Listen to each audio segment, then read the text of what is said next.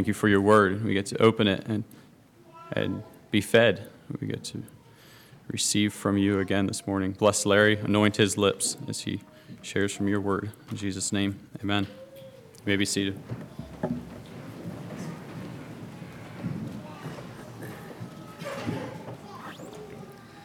Well, good morning and greetings in Jesus' name. It's a privilege to be here with you all this morning. There's some familiar faces. Of course, Matt is a familiar face. And I don't know if you know what it's like to watch people grow up and get in the youth group. And sometimes you wonder, will they ever be mature?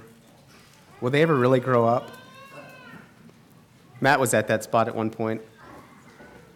But he's grown up, hasn't he? It's kind of amazing when you think about it. But, you know, we were all there. I was there as a young man, Matt, so you're not the only one. It's a blessing to be here. We know some of you recognize a lot of faces, missing a lot of names, though, so you might have to help me out if we chat a bit afterwards. But it's good to be here and be with you all at Peckway. I don't think I was ever here on a Sunday morning. I think that's probably true. I don't know if that's true for sure, but I don't think that I have been, and so it's neat to be here. The message for today is from the assigned topic that I was given to preach at home and here and also at Weavertown, and that is, where is my passion? Where is my passion? I don't know if you caught it in Benji's devotional, but those basketball players had a passion.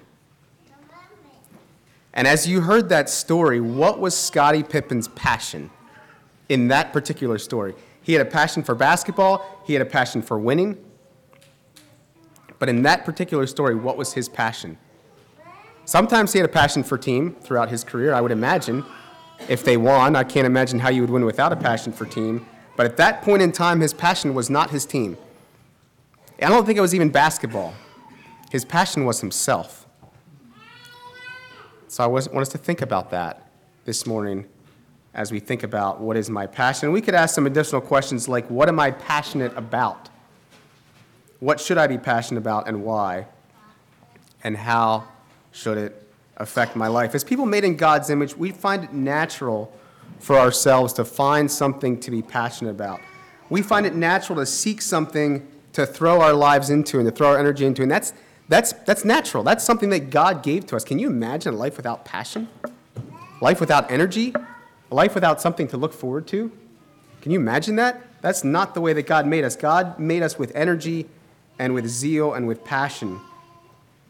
And so we often, typically, as people, we find a cause, an organization, a hobby, a job, maybe even a relationship that we can throw ourselves into and put our lives into. And I believe that we also all understand that our passions can be severely misguided. And they can even take us places where we don't want to go. We don't intend to be. Our energy and our passions and our desires, we could all wrap up into one thing. And I believe we generally know what those things are that are sinful or that take our eyes off of Christ. You know, things like drugs, smoking, sexual addictions, accumulating excessive wealth, abusive relationships, all come from passions that are sinful. But in addition to that, there's passions like hobbies, jobs, relationships, entertainment that may distract us from Christ and from serving Christ. But I'm not planning to talk this morning about, where is that line between, when you're entertaining yourself, where's that line between what's good and what's not good, what's okay and what's not okay? I'm not planning to talk about that this morning.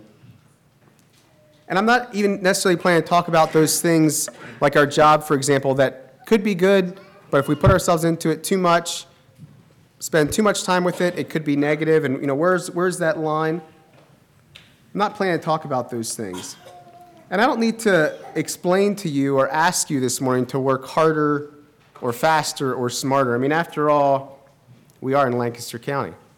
I don't need to tell you to do that, to be more passionate, I would imagine. Rather, what we're going to do this morning is look at 3 examples in Scripture of men whose passions were misguided. Maybe just a little bit, or maybe altogether misguided. And then an example which Matt read in Hebrews chapter 11 about Moses, an example of a man whose passions were properly focused. And we're going to see what lessons we can find for us today. One thing I want you to be thinking about throughout the message today is this. Greater than the sting of failure would be the sting of being passionate about or successful at something that doesn't matter. Greater than the sting of failure would be the sting of being passionate about or successful at something that doesn't matter. First character in the Bible I'd like to look at is Solomon. Turn with me to 1 Chronicles, and we're gonna take a quick look through the end of 1 Chronicles, the beginning of 2 Chronicles, and then we'll look some into Kings as well as we look at the early part of Solomon's reign. So at the end of 1 Chronicles chapter 29, I'm going to ask you to do some scanning down through here, refresh your memory of what this is all about. At the end of that chapter, Solomon is confirmed as king. All the leaders of Israel are submitted to him, and it says in verse 25 of 1 Chronicles chapter 9 that the Lord magnified Solomon exceedingly in the sight of all Israel and bestowed upon him such royal majesty as had not been on any king before him in Israel. Can you imagine the Lord exceedingly magnifying someone? What that would look like? Solomon was exceedingly magnified before the people. Beginning of 2 Chronicles, we see that Solomon responds by offering God 1,000 burnt offerings, and God appears to Solomon at night. And we know how that story went. We're familiar with that story. It's a good story. It's something we can learn a lot from, about how God came to Solomon and said, what's that one thing that you want? Now, children, let's say under 12. What would you ask for if mommy and daddy came to you and said, what's one thing that you want?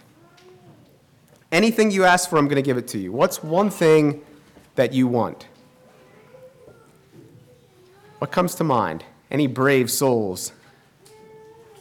Should have given you a warning.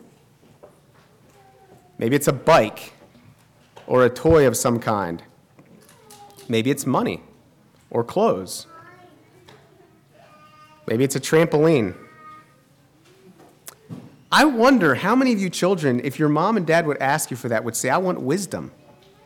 And I wonder, adults, if we're really honest with ourselves and God came to us, how many of us would say, what I really need is wisdom. What I really want is wisdom. And that perhaps shows a little bit of our hearts. But Solomon asked for wisdom.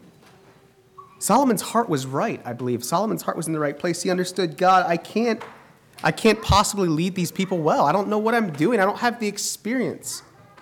I need the wisdom that only time with God and experience can bring. And Solomon recognized that. And God commended Solomon for his choice and his request, and he said, I will give you that and many other things as well. And then in 2 Chronicles, you can scan through the chapters of chapters 2 through 5, and you can see one turn after the other where Solomon builds the temple, brings the Ark of the Covenant into it, and then in chapter 6, Solomon's beautiful prayer of dedication at the temple. And then in 7, fire comes down from heaven, consumes the sacrifice, and the glory of the Lord fills the house. And all the people see this and bow down and worship Almighty God. Then at the end of 7, God appears again to Solomon and acknowledges his prayer and agrees to do what Solomon asks. And then in chapter 7, verse 14 of 2 Chronicles, we have that beautiful verse that we often repeat. If my people, which are called by my name, shall humble themselves and pray and seek my face and turn from their wicked ways, then will I hear from heaven and will forgive their sin and will heal their land. That was God's response to Solomon building the temple. Now, God also, if you go down farther in that chapter, and maybe when he put plaques like this in the wall, maybe we should put the opposite. What else God said here on our wall as well? As a reminder that God also declares that if you forsake me, if Solomon forsakes God, God will forsake him as well. So we can see here in these chapters, Solomon has the world by the tail. Everything is going well in Israel. He has support of the leaders and of all the people. He has the support of God himself. He has just built this fantastic, fabulous temple to God. The Ark of the Covenant is there. And now finally, God can dwell with his people. Just the way that it's supposed to be, right? God can dwell with his people. He'll be with them. They will be his people. And he will be their God. God has accepted the sacrifice and the prayer of Solomon. The land is at peace. There's economic prosperity. Gold and silver are as plentiful as stones. And people come from far and wide to hear Solomon's wisdom, but also to hear about Solomon's great God. Everything is going well. But there's something under the surface here that's terribly wrong. And I want you to turn back with me to 1 Kings chapter 3. 1 Kings chapter 3. Turn back a couple of books. And we see here in the beginning part of 1 Kings chapter 3 that Solomon made affinity or alliance with Pharaoh and married Pharaoh's daughter. Now, this was against the law for anyone in Israel to do that, to marry someone from outside of the Israelites, and particularly for kings. You see, kings had special laws. They had specific laws for them. One was don't accumulate a lot of horses. One was don't take many wives. One was don't have a lot of wealth. Don't accumulate mass amounts of wealth. And we can see later on in 2 Chronicles, and I'm kind of flipping back and forth here because Kings and Chronicles have a lot of the same stories. 2 Chronicles chapter 1, I believe it is, that Solomon amasses massive amounts of wealth, chariots, and horses, directly against the laws for kings. But remember, Solomon had a kingdom to run. He had an organization that was dependent on him for its safety, its security, its economic prosperity. He had people that were depending on him. And so Solomon had to do what he had to do, right? He had to do what he had to do. In 1 Kings chapter 3, as we looked at before, Solomon made an alliance with Pharaoh and married his daughter. Now, why did Solomon do this? It tells us, but I want us to think through that a bit, because I think we have a little bit different perspective on this than what Solomon would have. Was this a situation that was similar to David and Bathsheba, where Solomon saw this woman from Egypt and wanted to marry her? I don't think so. Did Solomon have a hard time finding women in Israel that pleased him? No, I doubt it. But Solomon made a strategic alliance with Egypt. And if you think about it, according to our fleshly wisdom, this was a smart thing to do, because that southwest border was difficult to guard.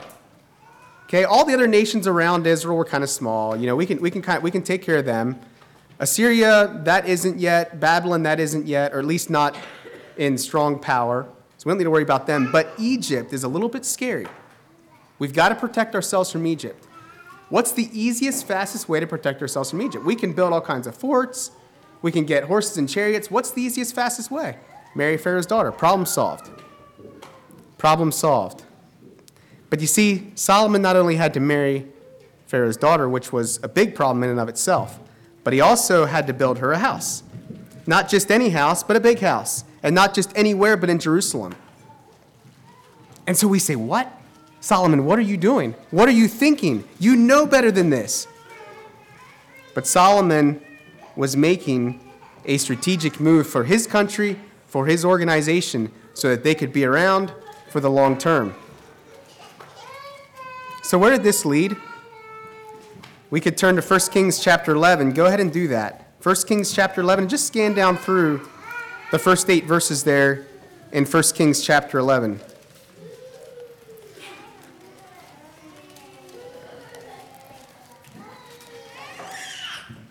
First Kings chapter 11, 1 through 8. Just scan down through there. Solomon loved many foreign women, and he held fast to them in love. When he was old, his wives turned his heart after other gods, and he built, get this, he built a high place for Chemosh and for Molech. Now, who are these gods? Who were these gods? What did they represent? He went after Ashtoreth. These were the very gods that the Israelites came to annihilate. What these gods represented. And it was things like child sacrifice, immorality, you name it. You look at the worst of the worst in our culture, you name it, that's what these gods represented. And Solomon, the great king of Israel, who built this great temple to God, is now allowing, or we could say even making Israel look more like the Canaanites that came before them than the people of God, than the children of God. And so what does God do eventually when the Israelites look more like the Canaanites than the people of God? Well, keep reading the Old Testament and you'll find out. Solomon was passionate. He was a passionate man. He had a lot of energy. He had a lot of zeal. He built this big temple. He built up Jerusalem. He amassed lots of wealth and horses. And I believe that Solomon was passionate about what God was passionate about, at least initially. I believe that he wanted the best for the Israelite nation. He wanted the Israelite nation to flourish, to always be God's people, where anyone that came through those trade routes could say, wow, this is what the whole world would look like if we would all be worshipers of God. This is incredible. Look at how they live together. Look at how they live with each other. But Solomon depended on earthly wisdom to build up his organization. And so the question that I want us to ponder on this morning is, was Solomon more passionate about his organization or his nation than he was about God? Because remember, greater than the sting of failure would be the sting of being passionate about or successful at something that doesn't matter. The second example I'd like to look at, we'll turn to the New Testament, to Matthew chapter 26, and look at the example of Peter. And if you want to look in the Bible and read about a passionate man, read about Peter. You know, he just has energy. It's just oozing from him. Always excited, always talking, always ready for the next thing. And Peter makes some big statements here in Matthew chapter 26. We could look at verses 31 through 35. Jesus said, "All ye shall be offended because of me this night, for it is written, I will smite the shepherd, and the sheep of the flock will be scattered abroad. But after I am risen again, I will go before you into Galilee." But Peter answered and said unto him, "Though all men shall be offended because of thee, yet will I never be offended." Jesus saith unto him, "Verily I say unto thee, that this night before the cock crow thou shalt deny me thrice." Peter said unto him, "Though I should die with thee, yet will I not deny thee." Likewise also said all the disciples. So Peter makes two really big commitments in this passage. One is a commitment to stand alongside Jesus. When they come and get you, when they come to take you away, I'm going to be here. Even if everyone else is offended and leaves, I'm going to be here. And then Peter also makes the commitment to the ultimate sacrifice. And that is, even if I need to die with you, I won't deny you. And yet I think that there were things that Jesus was saying recently that made Peter a little bit uneasy. Jesus was saying some things that didn't quite match up with him taking a kingdom, at least on this earth. Things weren't quite jiving here. Things like how he must suffer and be killed and be raised on the third day. Things like not taking a lot of time to talk about who would be next in line to him or who would sit beside him in his kingdom. Important things like that. Things like how everyone would deny him, and things like how one of them would even betray him. And so I think Peter was a little bit uneasy. But nonetheless, Peter was going to be prepared. He was not going to be caught off guard. In Luke 22, you can go ahead and turn there. Luke 22 tells us the account of Jesus telling his disciples to trade their garment or cloak for a sword. And in my imagination, when Jesus said, "Trade your garment for a sword," Peter was saying, Jesus is talking my language. I like this. Now we're moving in the right direction. Now we're thinking properly. If Jesus wants us to trade a cloak for a sword, it must be important. And then we know the story. They told Jesus they had two swords, which Jesus said was enough. When Jesus was arrested, what was going through Peter's mind? I'm guessing that Peter had purposed in his heart, when this thing goes down, when this thing happens, I'm going to have a sword. I'm going to have something in my hand. I'm not going to roll over and play dead. I'm going to have a weapon in my hand. One of these two swords, I'm going to have it. He would prove to Jesus and the disciples, and the whole world for that matter, that he would not deny Christ, that he would die for Christ if needed. But everyone knows that you don't die without a sword in your hand. He would prove that he cared about and was worthy of Christ's kingdom. And he would prove that he would do what it takes to get the job done. And in Matthew 26, we see what happened. Jesus was betrayed and Peter struck. And it was a valiant effort. He made a really good effort, probably aiming for the head. But it's unlikely that Peter really knew what he was doing with that sword. But that's okay, because when you're in God's kingdom, God can take your feeble efforts and use them for his honor and glory, right? I'm going to do the best that I can. I'm with Jesus. But then Jesus makes some even more astonishing statements. He says, put the sword away. Those who use the sword will perish with it.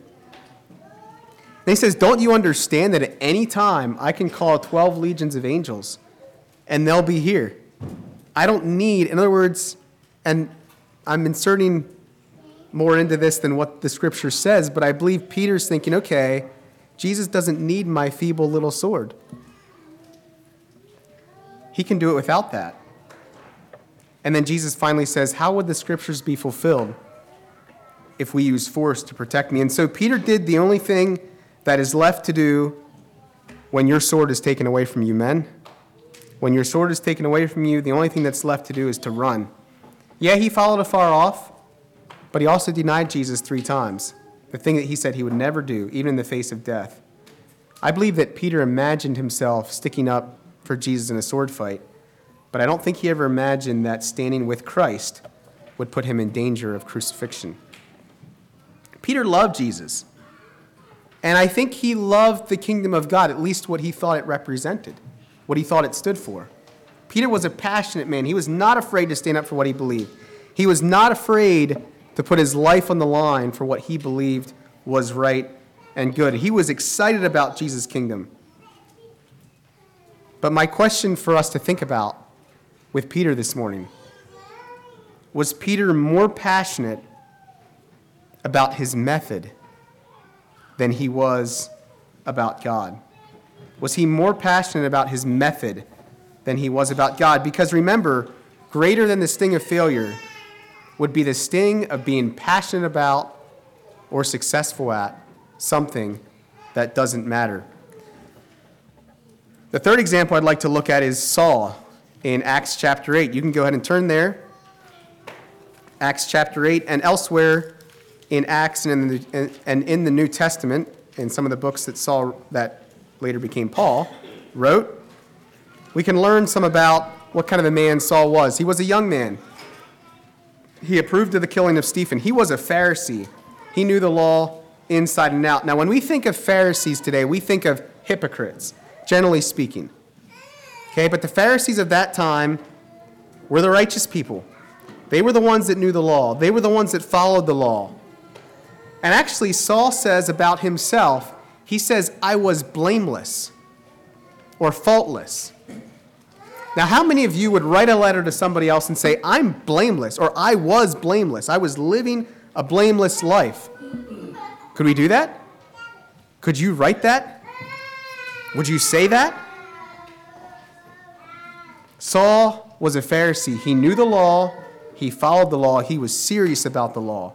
And he was disciplined. He's the kind of man that if we would see him today in our churches, we'd probably admire him because of his discipline, because of how serious he is about the law. Now, I also understand that the Pharisees had a lot of other things. They were taking advantage of people, and I want to lose sight of that. But I want us to also understand Saul's history here as a Pharisee. He was a passionate man, passionate about persecuting the church, making havoc of it, going from house to house, dragging people out and taking them to prison. So he came from Tarsus, which is about 400 miles from Jerusalem, and he went to Damascus, which is about 100 miles away from Jerusalem.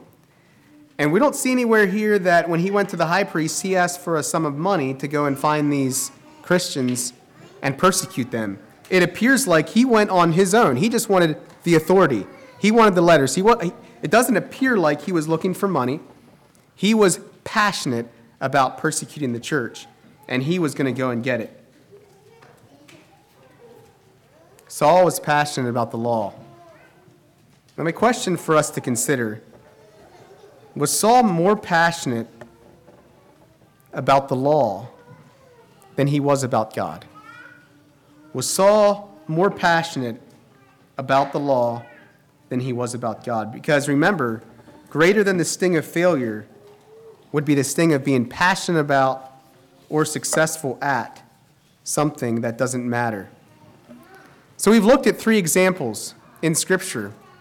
Was Solomon more passionate about his organization than he was about God? Was Peter more passionate about his method than he was about God?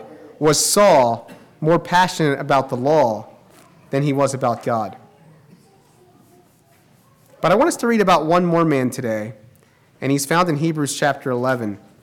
And Matthew read this, but go ahead and turn there. I really enjoy Hebrews chapter 11 because, as you read through it, there's men in here that had a lot of faith, but they weren't perfect. I mean, if you just read Hebrews chapter 11, you might get that idea. But if you read through the Old Testament about these men, some of them I would say, what's Samson doing in here? Do all these men really belong in here? Jephthah? Do they really belong in this list of men of faith? But these men all had faith. And I don't know what you think about that as you read Hebrews chapter 11. Does your name belong in there? Do you have faith? It doesn't say that this is a list of perfect people. And even as we look at Moses, Moses was a murderer. Moses didn't even get into the promised land because of disobedience. Moses was a very meek man. He was a very godly man. He was a friend of God. That's very clear. God spoke to Moses, it says, as a man talks to his friend. Isn't that something? Can you imagine speaking to God as a man talks to his friend? So looking at verses 23 through 29 in particular.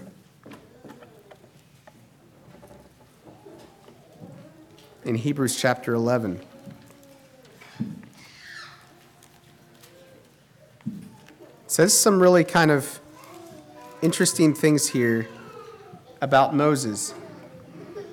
And I want to look at verses 24 through 26 in particular. By faith, Moses, when he came to years, he refused to be called the son of Pharaoh's daughter.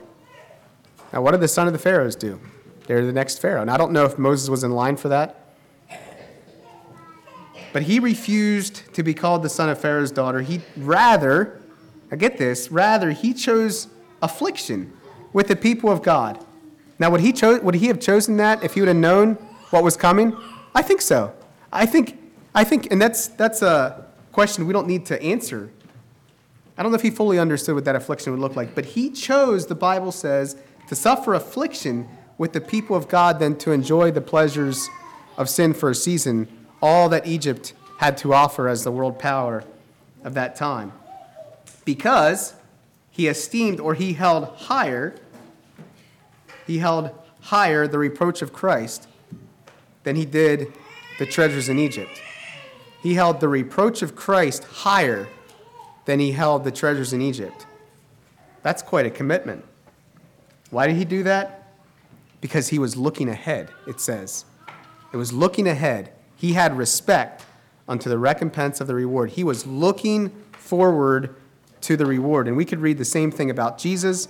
We could read the same thing about Abraham, Daniel, other men throughout Scripture. That why did they do what they do? Why did they make those decisions? because they were looking ahead.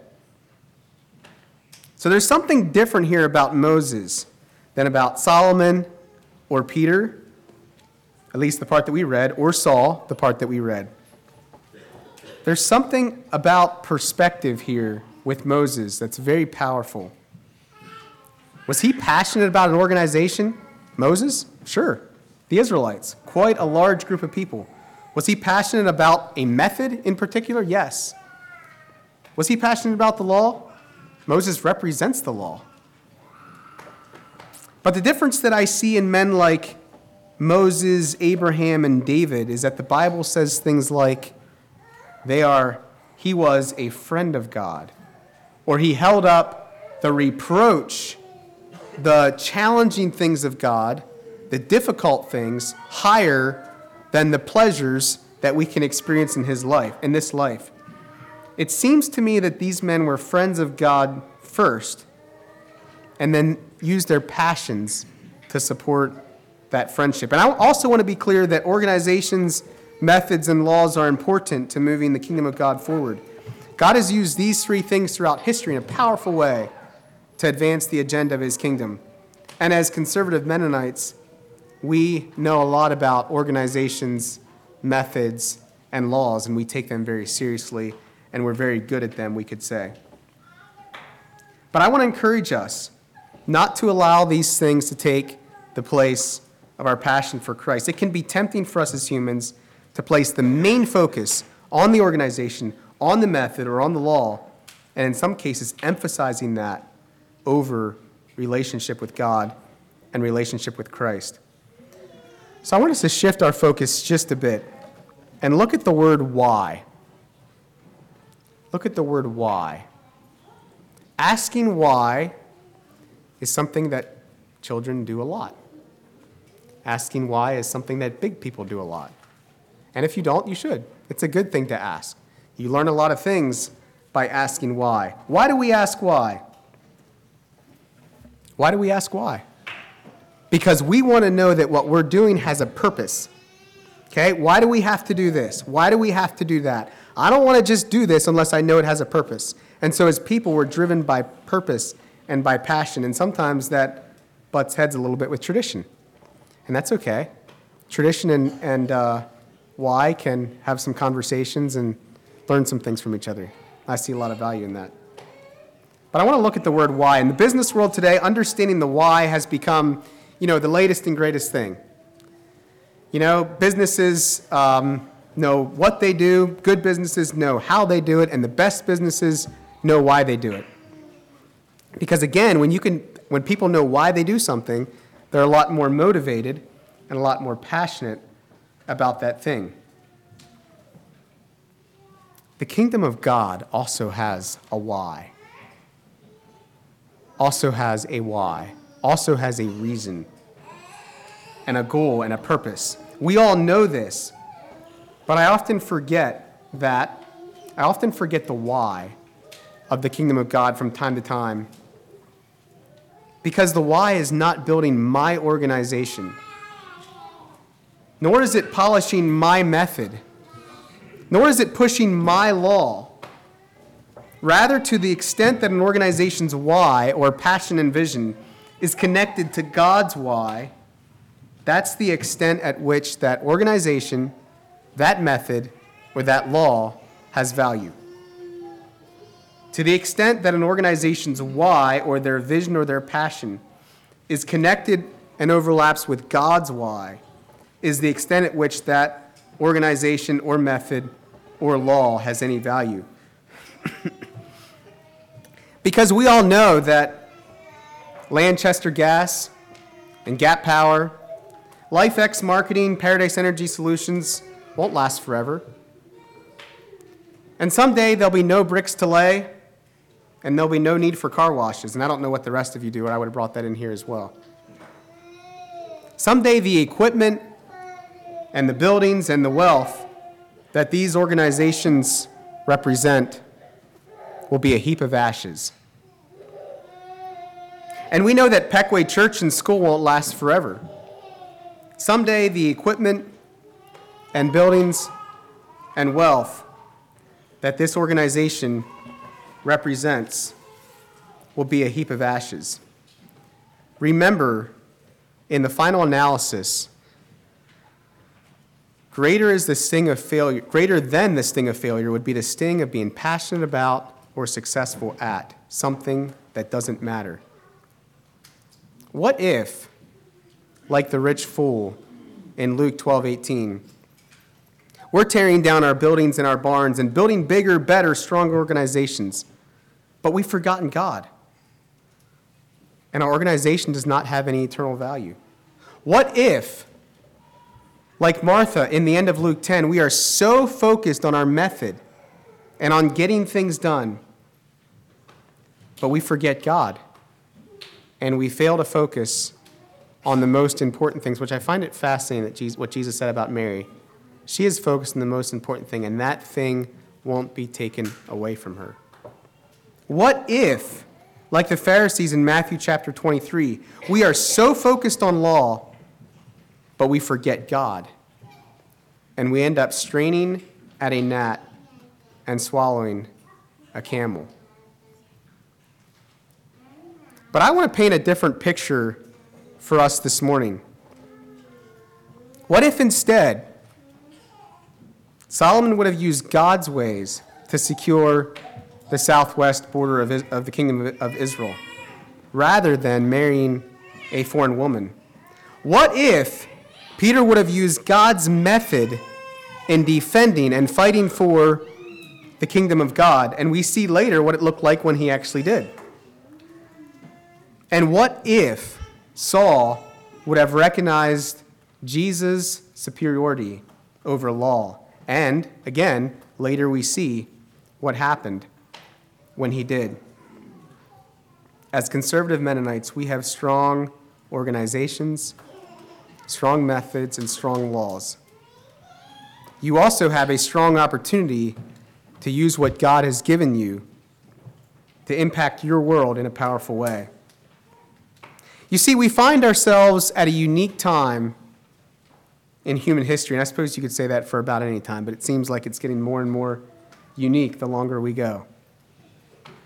A time of unprecedented access to information, communication, wealth, and resources. At the same time, the needs in the world are also great. COVID, war, supply chain issues, and inflation threaten to upend the world as we know it today. So where does Pequea Church and school fit into all this? I'm going to take a little bit of an unscripted tangent here, but I believe that our schools have an enormous opportunity today, bigger than ever before because of COVID. COVID has given us as a people, with our communities and our schools, an enormous opportunity. I want to encourage you in that. You know, you're adding on to your school, go for it. Don't focus on the building, though, remember?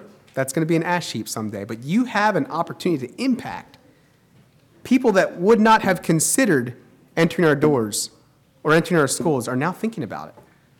And COVID has brought this thing about. Do you think God has a hand in all this?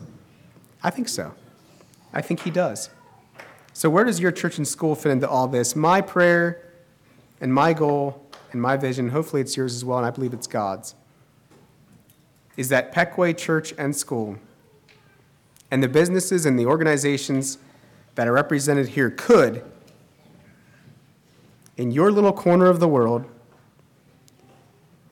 and in your short period of time and in your small way,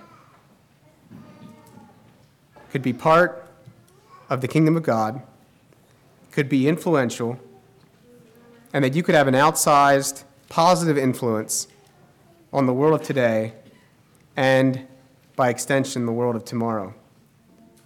Because remember, while your organizations and your methods and your laws will not last forever, the impact that those things have can last forever. God bless you. Let's kneel for prayer.